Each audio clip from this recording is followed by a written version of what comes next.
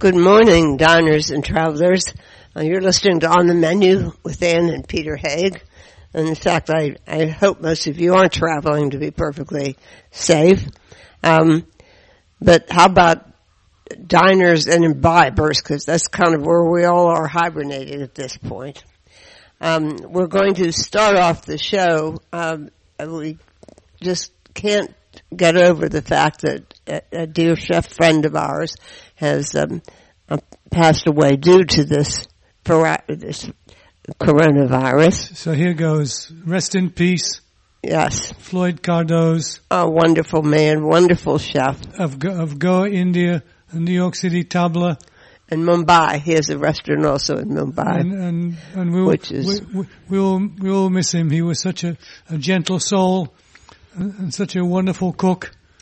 And he will be missed. Of that there is no doubt.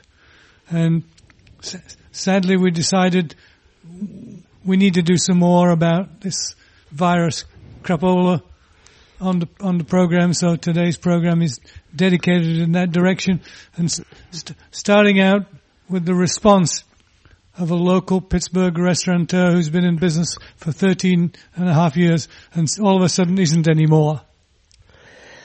Yes, and we're going to be talking to Trevitt Hooper.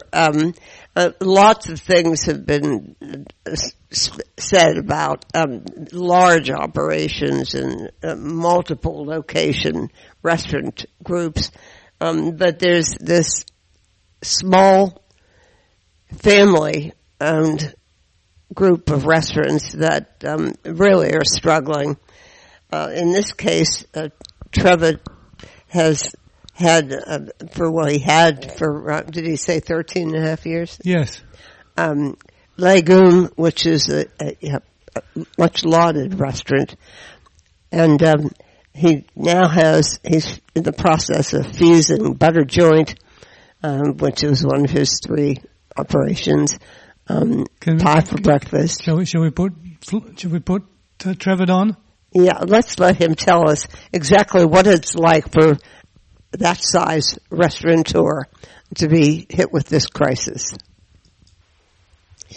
Well, we're talking to somebody who we know pretty well, and we know his business pretty well, and we thought he would have a lot of good insights.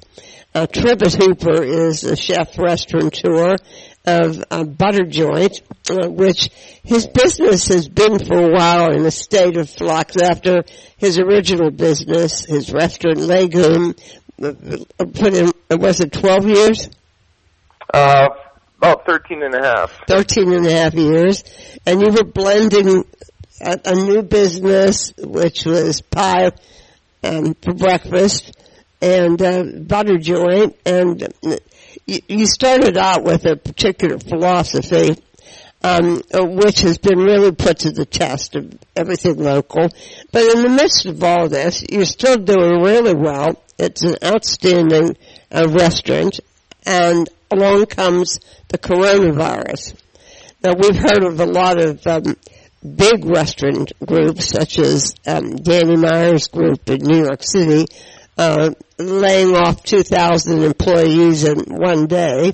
And we know about just the simple mom-and-pop one restaurant thing. Cameron Mitchell has been on TV. He's a TV star now, but he let go 4,000 people. 4,000. So, but we wanted to get your perspective, Trevitt, on small business, but still a recognized, lauded, and substantial business. And what has this virus and the shutdown done to you? Well, who knows yet?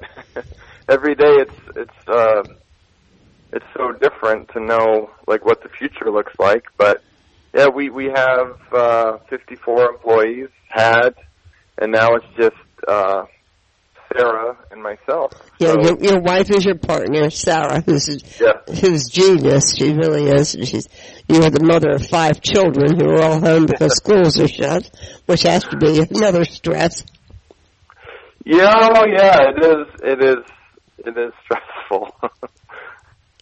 So without any support network, because like even our family members, we don't want to get them sick, so we're kind of, like everyone, just kind of in our own little bubble. Now, when we decided what time to talk to you, you let all those employees go, and they were like family to you. Some have been with you since the beginning, and you've known a lot of them for a long time. We had to organize the time around pickup. Explain that. Well, so we have a lot of food in our, so I've been making soups and just things that my staff can come pick up. So just to, people can come in, they can say hello, they can, really quick, we don't want anyone to linger around, but people can come in, make some contact, get some food, and go home, because, this is a lot of industry people, they live paycheck to paycheck. So it's a real thing. So it doesn't do much. I mean, I think the economic hardships are much bigger, but we have the food, I have the time, so it kind of makes sense to share it. So if I understand it correctly, Trevor, you're still feeding your staff? Yeah, not every day. Uh-huh. We were, the first week it came out, we were doing takeout every day, and so we had cooks here, so we were doing, continuing our daily staff meal at 4 p.m., but now it's just me, and so I'm making soup like twice a week, that people can come pick up. Now when you say people, the people are customers? My staff. Oh, still just your staff? Yes. Now, you tried a takeout model, and that didn't work. Why was that? Well, takeout is something I've actively avoided for 14 years. I've never liked it. So to try to all of a sudden build a takeout business out of thin air didn't make sense, and not to mention the fact that we're in the university neighborhood. So, no one's coming to work right now because the university shut down. So there are fewer workers in the neighborhood. There's fewer students because when they had left for spring break, they were encouraged not to come back to Pittsburgh. So yeah, the neighborhood that we're in is very much empty right now. So it just didn't make sense to keep going. And also, I think my staff didn't really want to, they brought up concerns about, even though we were takeout, we were doing things as touchless as we could, but they're still having to, people are coming into contact with people, dozens of times a day. So it was kind of a perfect storm of reasons why we didn't want to move on with takeout, but we are doing delivery this week. Yeah, explain that. Well, we still had all this inventory, yes. And so I made one of the things we make are hamburgers for our bar, and so we had a lot of hamburger, and I had some pork, and I made a bunch of meatloaf. And then we had our pastry chef had like all of the stuff that she needed to make pies and quiche. And you have to remember, for restaurants, it was kind of a overnight. This happened so fast. So, a restaurant is like a train just kind of going down the tracks, and it doesn't stop right away. So we had this prep. So she baked the pies that she had prepped. She baked, the quiche, and we put them in the freezer. And so we don't normally freeze our stuff, but that was just, we're just doing our best with the situation. And so we sent out a newsletter on Monday to our following, and had this overwhelming response. And basically, the newsletter was, these are the things we have now. On Friday, we'll deliver it to your house. And we means you and Sarah personally, huh? What was that? You. When you say we will deliver it, who are you talking about? Well, at first it was just going to be me, but then the response was kind of so overwhelming that we've had some family members volunteer to help us deliver. So it's not going to just be me. We have over 100 deliveries to make. Oh, good. Yes. Yeah. No. So it's a little bit, we thought we were just trying to get some money so that we could pay our vendors.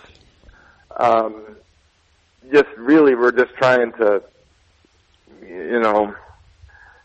just make a little bit to pay people, and but it turned out to be kind of big. So for this week, and we don't know if it's just going to be a 1 week, or people are just kind of wanting to support us and help us, or if this is something people actually want, and that they will do it again next week. So it's I think for every small business right now, like in the service industry, we're just kind of taking it 1 week at a time, really 1 day at a time. And I think of how many pivots we've made in the last 10 days. It's been like nothing else I've ever seen. Now let's move on. This is a sad story that we've just recounted. Something before you move on. All right. I would like to know the people that were employees, that were full-time employees, that you let go. What recourse did they have for money? I mean, did they get unemployment? Do your tips servers get reimbursed for tips, or just some kind of salary? What are the mathematics and the dollars and cents involved with this? Well, everyone's or we encourage everyone to file for unemployment. And I think that tips are all on credit cards now, so there's very little cash tips in our business anyways. So that's good in the sense that, when they go to file for unemployment, it'll be based on, what they declare is pretty significant. So that's good for them. You think they'll get it? I mean, declaring it's one thing, but it goes through the government channels, right? I think, I guess my understanding of how unemployment works is you get a percentage of what your regular take-home pay is. Right, and that's coming from the Commonwealth of Pennsylvania, right? That's a state. Yeah, that's a state program. Yes. And you participate in that, so your employees have the advantage that you're subscribing yourself. You're making contributions to the unemployment fund. Yes, exactly. And that's one of the nice things about them, that they have declared most of all their tips because of being a credit card business, that it shows how much they've paid in and how much they'll get. There you go. So that's good. So am I okay to go? Yeah, we still haven't. I wanted to find out about health insurance. I mean, mostly restaurants can't afford to pay health insurance for their employees. Well, we're paying for everyone through April 14th, and then after that, there's really not much we can do. Go ahead. That's something Sarah's on right now, and we're exploring what are our options for keeping the plan going somehow while no one's working, so that when people start to come back, they can, that we'll have a plan. But you're optimistic that this will not last long period of time? It'll be soon? I mean, it's hard to say. I mean, I am not optimistic that restaurants are going to open in a matter of weeks. I think it's going to be months. Me too. Well, now you've been undoubtedly watching or listening to what's going on in Washington with great concern, just as we have been doing, and we're just we're just eaters. we don't have a business to run, but it seems that this stimulus package or whatever they're calling it, at least it looks like it's got a lot of money in there. Is that going to help, or is that not going to help? I honestly haven't. I've been in the kitchen so much that I haven't had a chance to really digest, look into that. I think all I'm trying to do is keep a thread going and keep something alive, and so I'm kind of in that survival mode, and I feel like there's whatever's happening in Washington, I'm just going to kind of wait and see what they do and hope for the best. Social media has been very active on that, complaining that there's really a lot of money going to large corporations and not so much money going to small family businesses. That's not very surprising. No. At all. I think probably one thing I've been thinking about is it's just going to be how do the vendors, the landlords, and the relationships they have with small restaurants. I think it's just going to be those small scale relationships that really make the difference. And of course, the government funding is a big part of that, but I think you got to, it's such a mess. It's such a mess, and everybody's in it together. I was talking to one of my one of our vendors, and he said, it's a local food business. They're the fourth generation, and he said, they have $200,000 of owed to them, and most of it's from restaurants. Uh-huh. And so they're probably not going to see much of that. No. And so it's on every level of the food system. And restaurants are a big part of how how a lot of local farms nowadays, like in the last 20 years, a lot of local farms they've been able to stay in business and local because of the relationships with restaurants. Yes. Because restaurants are paying above commodity price for certain things. So there's just a lot of things like that. Now, Trevor, you were in the middle of a transition from your business model of three restaurants right next to one another to a different arrangement. But that's not my question. My question is, if you can switch to delivery or if you can switch to takeout as quickly as you did, how quickly, assuming your suppliers would provide you with food and your landlord wouldn't foreclose on you, how quickly could you become the restaurant you used to be or the restaurant you were about to become? Well, I've been thinking about. It's hard to say because who knows? Restaurants are so interconnected with the communities they serve, right. And so when the community changes and everybody, who knows what the unemployment rate's going to be? Who knows?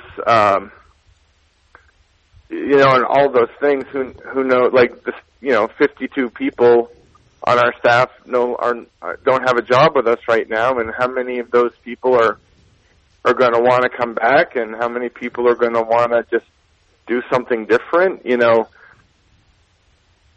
hope I didn't get off track from your question. No. This is exactly why because we respect your opinion and all the things that you've achieved since you came to Pittsburgh.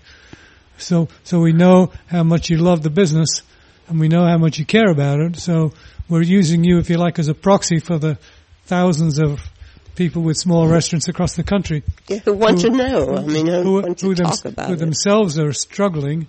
And it would be nice if you could see the light at the end of the tunnel, and maybe they would see the same light as well, and it wouldn't be an express train coming the other way. Well, but I think there are two things going on. That I think are really interesting is Naomi Pomeroy, who's obviously a very famous chef and restaurateur. She believes that a lot of these restaurants will not come back without assistance from government funds, and they just can't. And then I follow up. There are all these. You're feeding your employees. They're your ex-employees. There are all kinds of chefs and all kinds of restaurants, even right here in our market.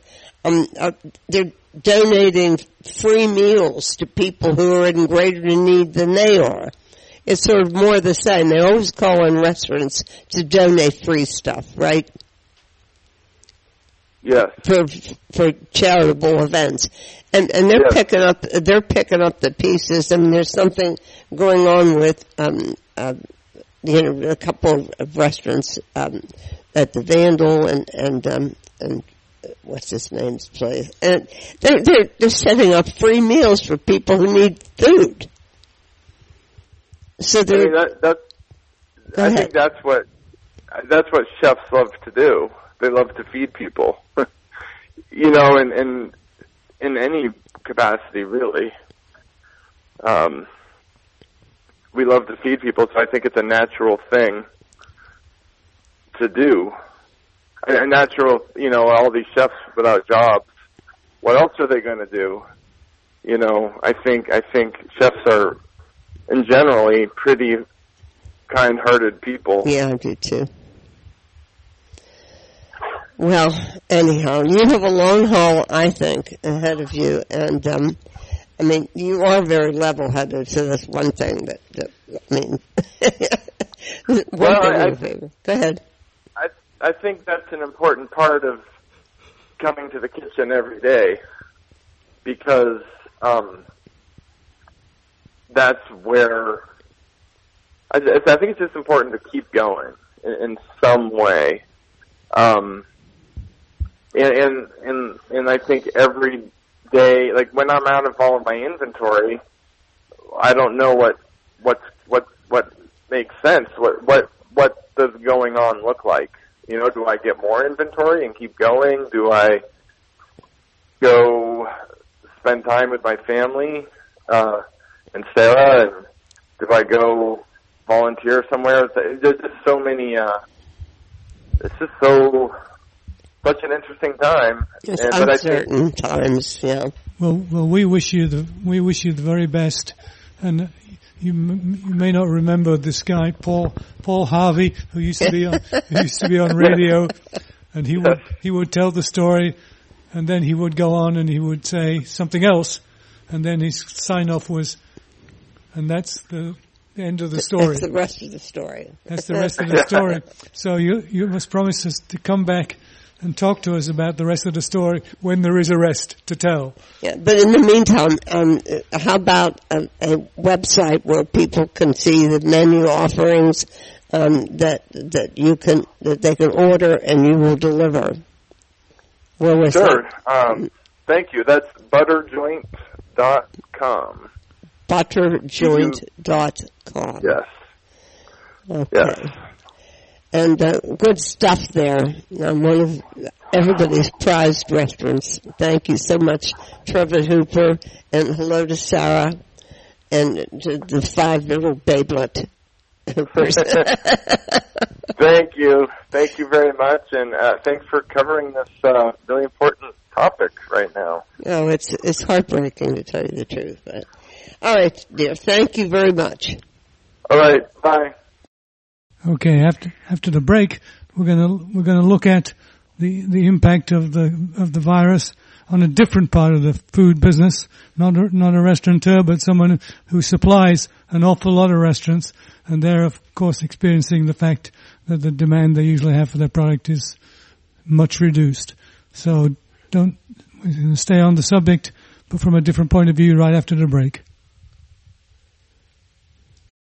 Podcasting services for On the Menu Radio are provided by ASP Station, www.aspstation.net.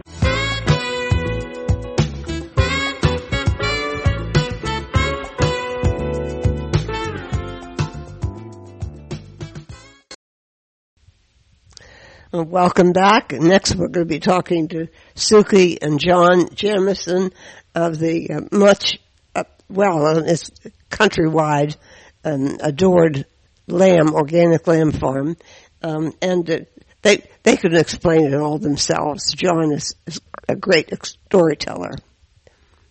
We happen to love our local farmers, and these in particular, John and Suki Jamison, who are premier organic lamb producers, and they happen to be in our neighborhood, roughly speaking.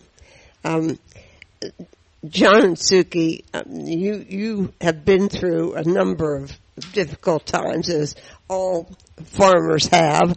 You outline a number of them in your wonderful book, Coyotes in the Pasture and Wolves at the Door. And boy, that title seems to be totally apropos of right now, doesn't it? It certainly does. We got a lot of wolves at the door, don't we? Yes. Explain to our listeners what exactly happens. Give us an overview of the kind of business you have, and then what happens when one of these things comes along. Well, so what we're really known for now, probably more than anything else, is the fact that we sell to a lot of restaurants that are famous nationwide and have worked with a lot of chefs. But when we started the business in 1985, it was really started as a mail order business, selling directly to homeowners, retail consumers, you name it. And the idea was that we were basically going to copy what Omaha Steaks did at that time. Right. Except with our lamb and the fact that it was naturally raised and raised by us and only by us, and no hormones, antibiotics, etc., and grass raised. And so that's what we did. And then in '88, because of a benefit dinner in Pittsburgh at Lamont for Children's Hospital, we were discovered by chefs such as Jean-Louis Paladin, Jean Banchet, Wolfgang Puck, Jean-Georges von Gerichten, and that really started us into that business.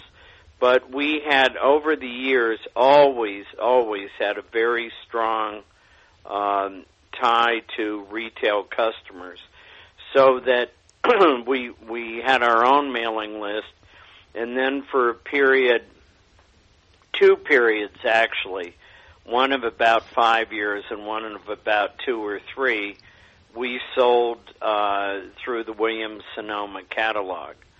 And then that kind of supplemented our own mail order catalog, which we had. And it was always a very, very strong part of our business. At the start, it was 60 or 70% retail mail order, and then 30 to 40% respectively of restaurants, and now it's kind of about 50-50. But anyway, when all this happened a few weeks ago or a month ago or whatever it is now, it's such a blur to everyone, I think. the shutdown of the restaurants, we just started concentrating on our mail order business to consumers. And of course, you had other aspects of your business that won't work because they don't work with social distancing, such as cooking classes and butchering classes and an event space with catering, the whole thing. Yes. Right, yes. And that obviously is kind of on hold now. But but we do, beside the cuts that we have, the cuts of legs and racks and whatever it is, Suki also started making prepared products, 20 years ago, 25 years ago. And John, what you were doing there was, and you say this in some recent words we saw from you, that there were all these parts left over. Yes. The restaurants didn't want, but yes. you knew were wholesome. So Suki set about figuring out how to make them really saleable, rather than just something you put on the table at home. Yes, that's right. And at the time that we started, again, 25, 30 years ago, at the time we started, all that the restaurants really wanted, when we started doing restaurants then, after 88, all the restaurants really wanted were racks and saddles. Right. So they didn't want shoulders. They didn't need shanks. So we took all those pieces and started making different products with the influence of a lot of chefs. We made merguez, and when we started making the merguez, we sent samples out to Jacques Pepin. Was the one who asked that we made merguez, and so then we sent samples of it to him, to Jean-Marie Lacroix, to Jean-Louis Paladin, to Jean Johos. So it was great. So you had all these French guys arguing with each other about what was the proper merguez. And so anyway, we made it, and it's a great product. And when we did the other soups and stew, one of the stews that we make, Suki actually made with Jean-Louis in the kitchen at the Watergate, and then we developed it into our product. But yeah, it was because no one would buy shoulders and shanks, and now everybody loves them. So it's kind of a different thing. No, I mean, I would think that this is the time when people who don't want to go out, they're isolating in place. They don't want to go to the supermarket, and they would welcome buying these products. Now, how do you get in touch with them besides your mailing list? Oh, just our mailing list, just word of mouth.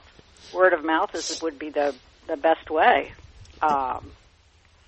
Why don't we do your website? Because that's another. Oh, I see, the website. Yeah, people go on the internet and they type in lamb, and then they'll come up Jamison Lamb or Jamison Farm and www.jamisonfarm.com. Singular.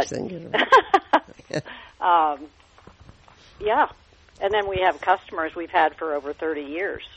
That it's just amazing. They just keep coming back, which is wonderful. I mean, it's so easy. I mean, it really is. Well, our whole purpose has been to expose lamb to people, because lamb is not everybody's first choice, and we know that. We knew that when we started this, but we love it. We have loved it, and we've developed all these products because we love the way it cooks up, and we were hoping other people would try and discover lamb really is that good. Because there are the ones that love it really love it, and they know. But then there's some that don't.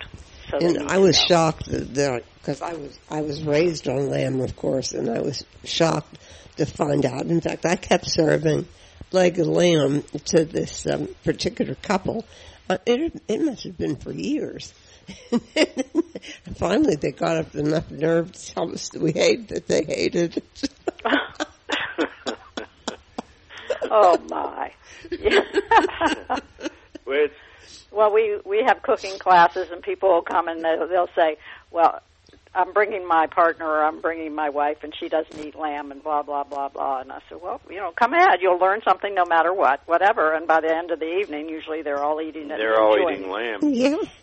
In the cookbook that we did that you mentioned, thank you, Suki has 25 recipes, 22 or 3 of which are all lamb. We had to throw something in some desserts, I think. But anyway, they're all easy, and that was the whole point of what we were trying to do. And so that's something too. It's very easy to use it for a lot of purposes, and people miss that. There's this mystique that all you have is a rack of lamb in a fancy restaurant and it costs too much and makes you mad, but it tastes so good. Right. And so there's a lot of other things you could do, and so it's great. Now, I mean, you find yourself in this situation, and as I said, you're depending on your established retail customers. Yes. Switch onto your business hat, both of you, and what do you see down the road? Oh, it's pretty uncertain at this point. Mm-hmm. That's all we can say. Yeah, really, that's why there was the pregnant pause there. It really is. It's hard to see where we go, and the poor restaurants are in such a terrible situation that we're trying to keep going as best we can, and at least we have this market and the retail mail order market, and we don't know how long that will last, but hopefully this thing will be past us in, I don't know, who knows how long, and we'll be back to business. But in the meantime, we can make a lot of products. A lot of the prepared things that we make are just wonderful. The lamb barley soup and the lamb pies, we won an award at the Fancy Food Show with that. So we can make that stuff all the time, and that's probably the way we're going to go until we see what's going on. And it's day to day, isn't it? I mean, yeah, and it's not just you. I mean, multiply this by all the independent farmers across the country. Yes. Yeah, we're very fortunate that we had established somewhat of a shipping routine with our retail customers, and they're still there for us. So that's wonderful. I mean, you don't have to lay off employees like Danny Meyer had to let 2,000 workers in his restaurants go in one day. It's devastating for everyone, and they can't. I mean, where are they going to get employment now? Yeah, I mean, where? Yes, yeah. Well, our daughter is one of them. No, there's a point we should get across here, because one of the wonderful things about the system you've developed over this long period of time is an ability to be able to send what it is people want to order and have for dinner tomorrow or the day after from your catalog of products, and thanks to good old UPS. Oh yeah. We started. I was thinking about that in the blast that we just sent. When we started in '85 and started trying to ship lamb through the mail, UPS didn't know how to do it. We didn't know how to do it, and we'd get mad at each other. Well, we finally figured out how to do it, and it was great. But gosh, it's been that long. And we have a very good relationship with them, and they have a huge station at New Stanton, which is 10 miles as the crow flies, I guess, from the farm, and it's wonderful. And it's been a very, very good relationship. So we've established that, and you're right. It's just now that this situation has come up, we can. It's kind of like takeout for the restaurants who are able to be able to turn over to be able to do takeout. That's kind of what we are. Yeah. Takeout by mail order. Guess what we're having for dinner tonight, folks? You had a little takeout. Well, we have a little takeout. The man with the brown truck came yesterday, and we're rapidly diminishing the amount of Jamison lamb that we have in the freezer, but it'll last a few more weeks. Now, you had some experience dealing with sudden catastrophes, and Suki was telling me you had all this fresh lamb cut and hung when this hit. Yes, we did, and we've now processed all of it, and it's all been cut into retail cuts mostly. We did some restaurant cuts before we knew that all the restaurants were going to be shut completely. So we have a freezer full of ready-to-go lamb, and then the parts that we haven't gotten to yet we're making into other products. Right. So this week especially we're making sausage and soup and lamb pie. Everybody could use that's for sure this time. But Easter's coming, and so legs of lamb. Now let's talk about Easter. I mean, the only thing I ever had for Easter was lamb. Well, it's funny because around here, John used to always say they would, in Western Pennsylvania, most people would have ham for Easter. Oh, no. When we started our business, that was an indication that mail order was a good thing because we would ship it all over the country and not so much in Pittsburgh. But now things have changed. Definitely changed. Well, let's hope that comes back. And then watch on your website to see when things ease up and you can start doing all your events and your classes and your tours as well. Right. Oh, yeah. We had some interesting tours and engagements and things that had to be postponed until, well, maybe they'll come back on the calendar in August or September. We're not sure. Yeah, I mean, there are events that, so you cancel a conference, but there are all these people down the line who are participating in the conference, and they get canceled as well. Exactly. Yeah, it's a worldwide cancellation for sure. But you guys, you seem to have the experience and the attitude that you'll be able to come out the other end of it. A lot of young people have entered in the farming community startups, and chances are they won't make it, will they? It's tough. It's tough. We've been doing, as Suki's grandmother always said, if you hang long enough, you get used to hanging.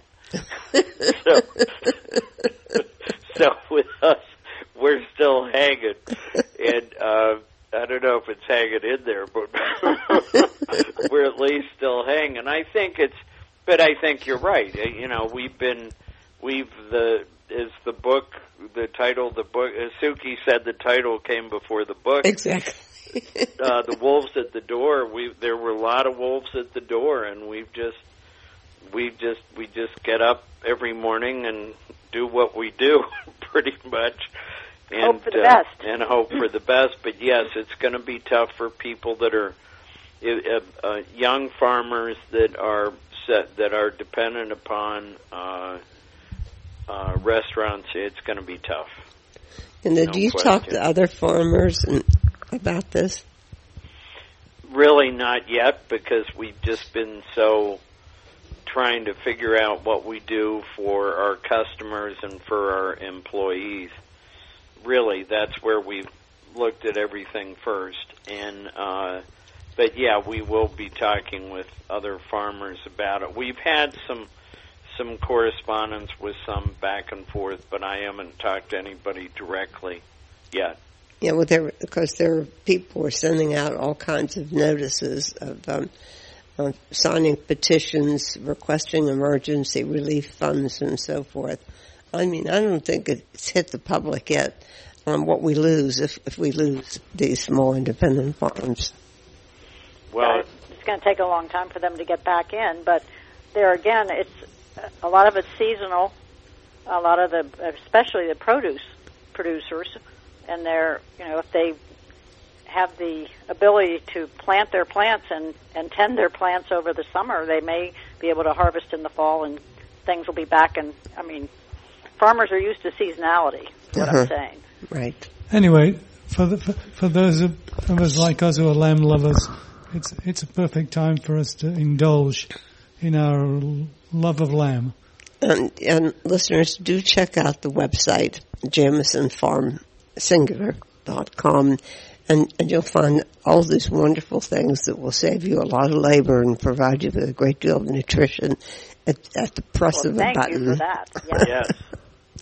Well, thank you, too, and thank you for being friends as well. Absolutely. Thank you. Keep in touch. We'll see you soon. Yes. Thank you. Thank you. Bye. Bye. Podcasting services for On the Menu Radio are provided by ASP Station, www.aspstation.net.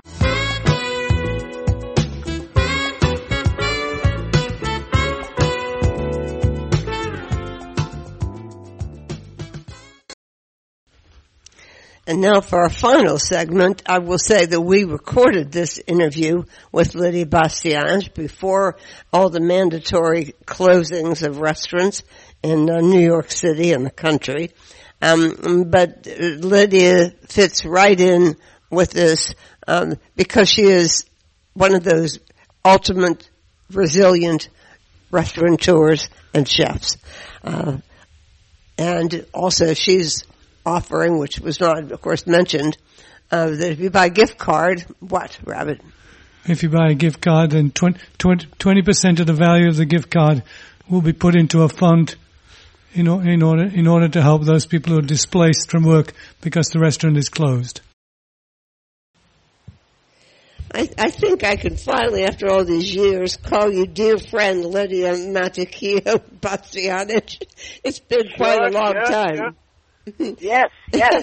But this book is rather special, I think. It's the first one where you break out all of the backstory and the special recipes of your flagship restaurant, Felidia, which for some reason I never put together as a combination of Felix and Lydia.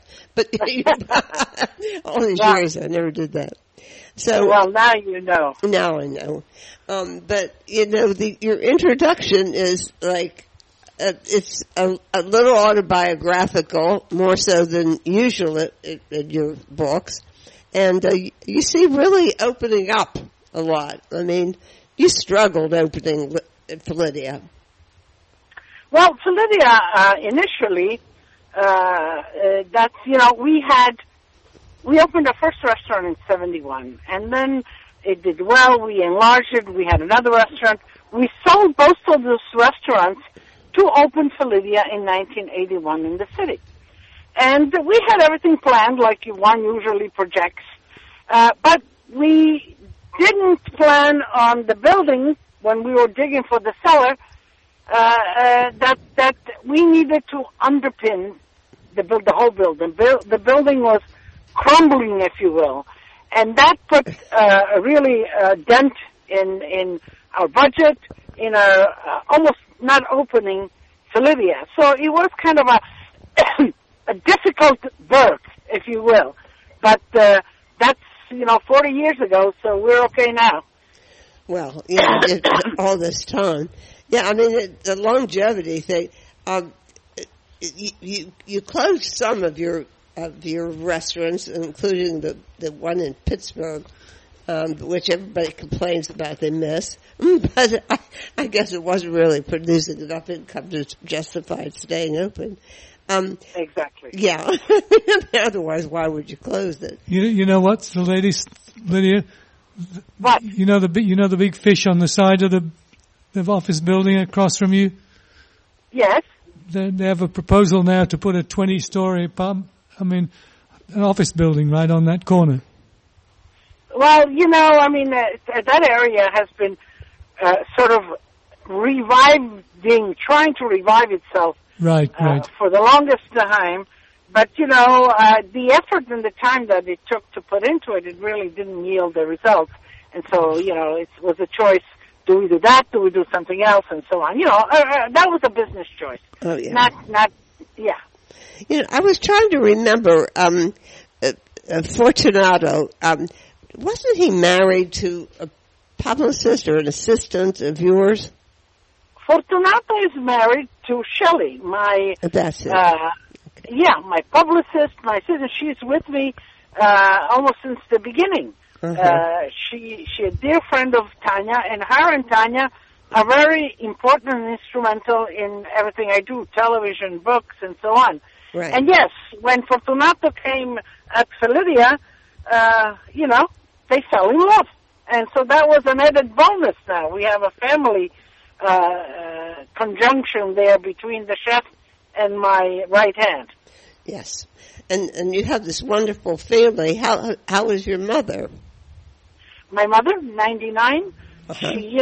She's doing fine. She reads the Times every morning. She enjoys good food. And thank God she's healthy and well. That's great. And Tanya, of course, and Joe are all working. Well, Tanya has really gotten into the business, and Joe. So the business is growing. We are. I think we're planning a new opening, and maybe next. But that's their project, so I don't want to spill the beans. Oh. But when it happens, we'll talk about it. Okay. But they're working very hard, and I am such a proud mom to see the two kids working together and a family and doing a great job. Yeah, well, you're really about family. You trace your whole background and where you are and how you got there. It's all intertwined with the family. Well, for me, it always has been family is at the basis. Family is what gives you strength. Family is what gives you support and great satisfaction. And so, coming here as immigrants was just the four of us, the family. We stuck together. We stuck. We made it with the opportunities that only America can give. And we still, my mother has lived with me all these years. I know. And she helped me take care of Joe and Tanya, so I can go to work, so I can continue my business. And you know what? When the kids come over and the grandkids come over, say, okay, we are going to take care of Grandma. This is our turn to take care of Grandma. Oh, that's great. Now, are these recipes, were they not published until you did this book? Okay, so there's some recipes that were published in different books, different times. But this book is something that, it's my 13th book. And prior to this, besides my American Dream, which was my memoir 2 years ago, right, all my books are cookbooks. In a sense, Lydia cooking this, Lydia's that. But this is almost a kind of an appreciation, a thank you to all the people that through the years have made Felidia such a success. And, it's going to be 40 years now in April. It's unheard of, Lydia. Absolutely unheard of. Exactly. For a restaurant to be 40 years and to be so vibrant still and contemporary. And, Lydia has two hands. So it's not only Lydia. It's a whole team. It's all the people that came through. And the people, I still have two people from the original employees when I opened Felidia. And then Fortunato is with me more than half a lifetime, 20-somewhat years. So, we collaborated great. And even in this book, we worked together because some of the recipes are a collaboration of our recipes, my recipes. And the recipes in Felidia, or for that matter, in most of my restaurants, are recipes that are traditional Italian, based in the Italian cuisine. And at Felidia, the restaurants, of course, the chefs kind of embellish and make it special. But in this book, we reverted back to the simplicity of cooking these recipes at home.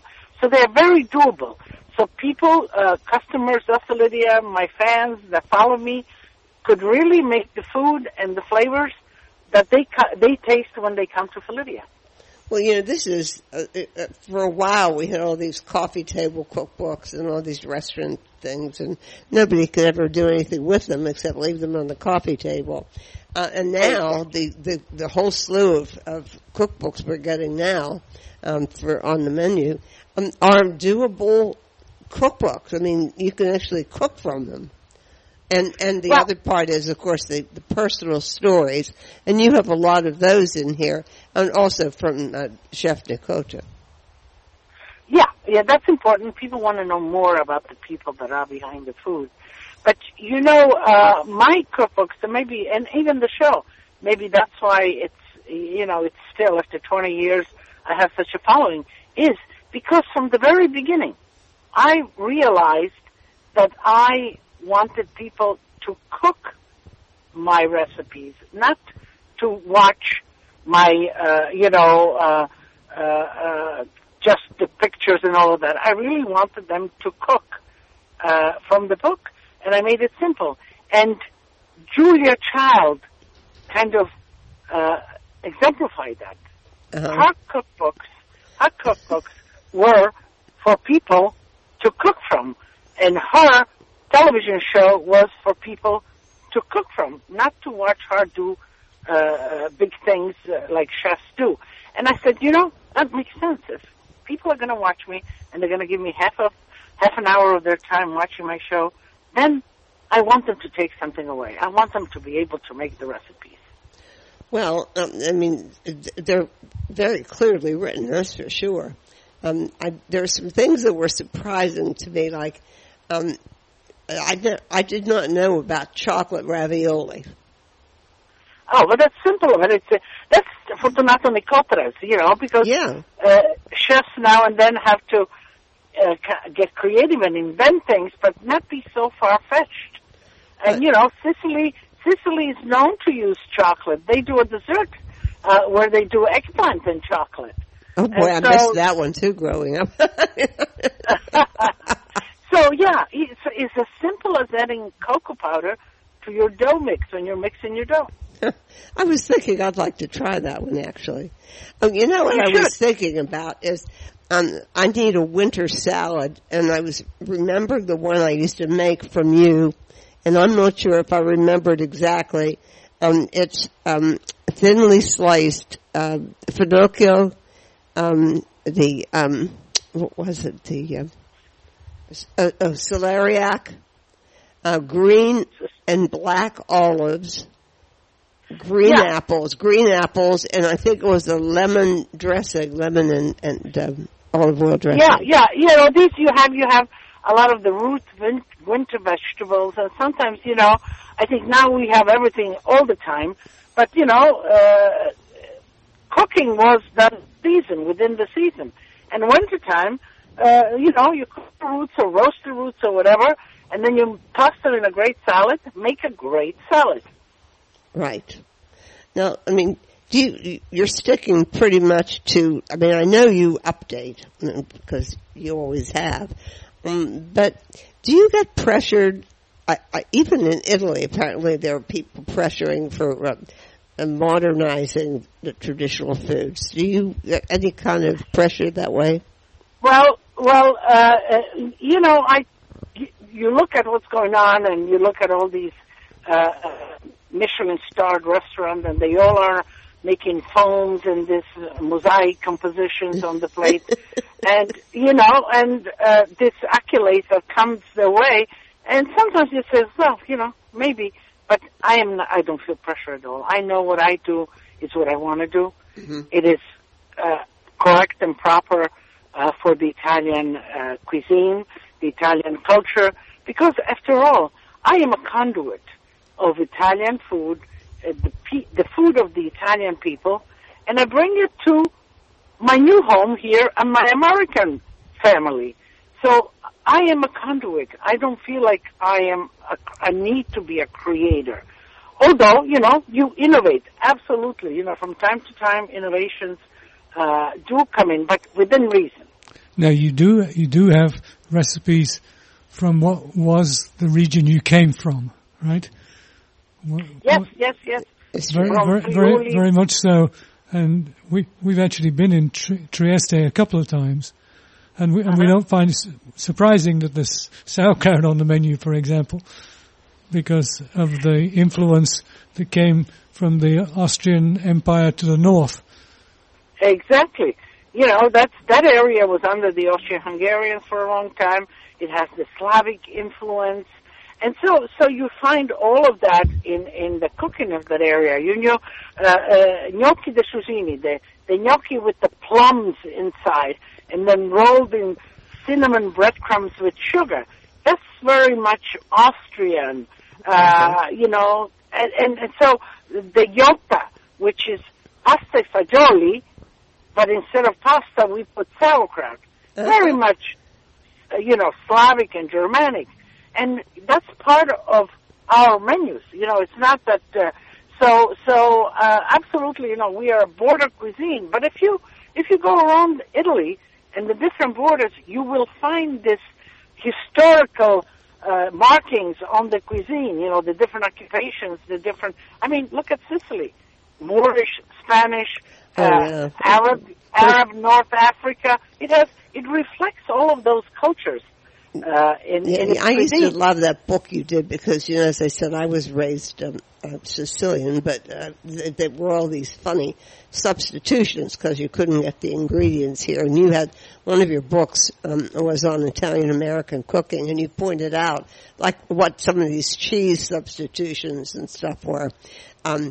One of them was, I see it in all the Italian cookbooks, a bread called scacciata. Okay. Schiacciata, yes. What is it? Schiacciata. Schiacciata. Well, we had in our family a family recipe called focaccia, which was Italian bread, and it was stuffed with Swiss chard, a yellow cheese. I don't remember what they used. It was American cheese. American cheese was all they had.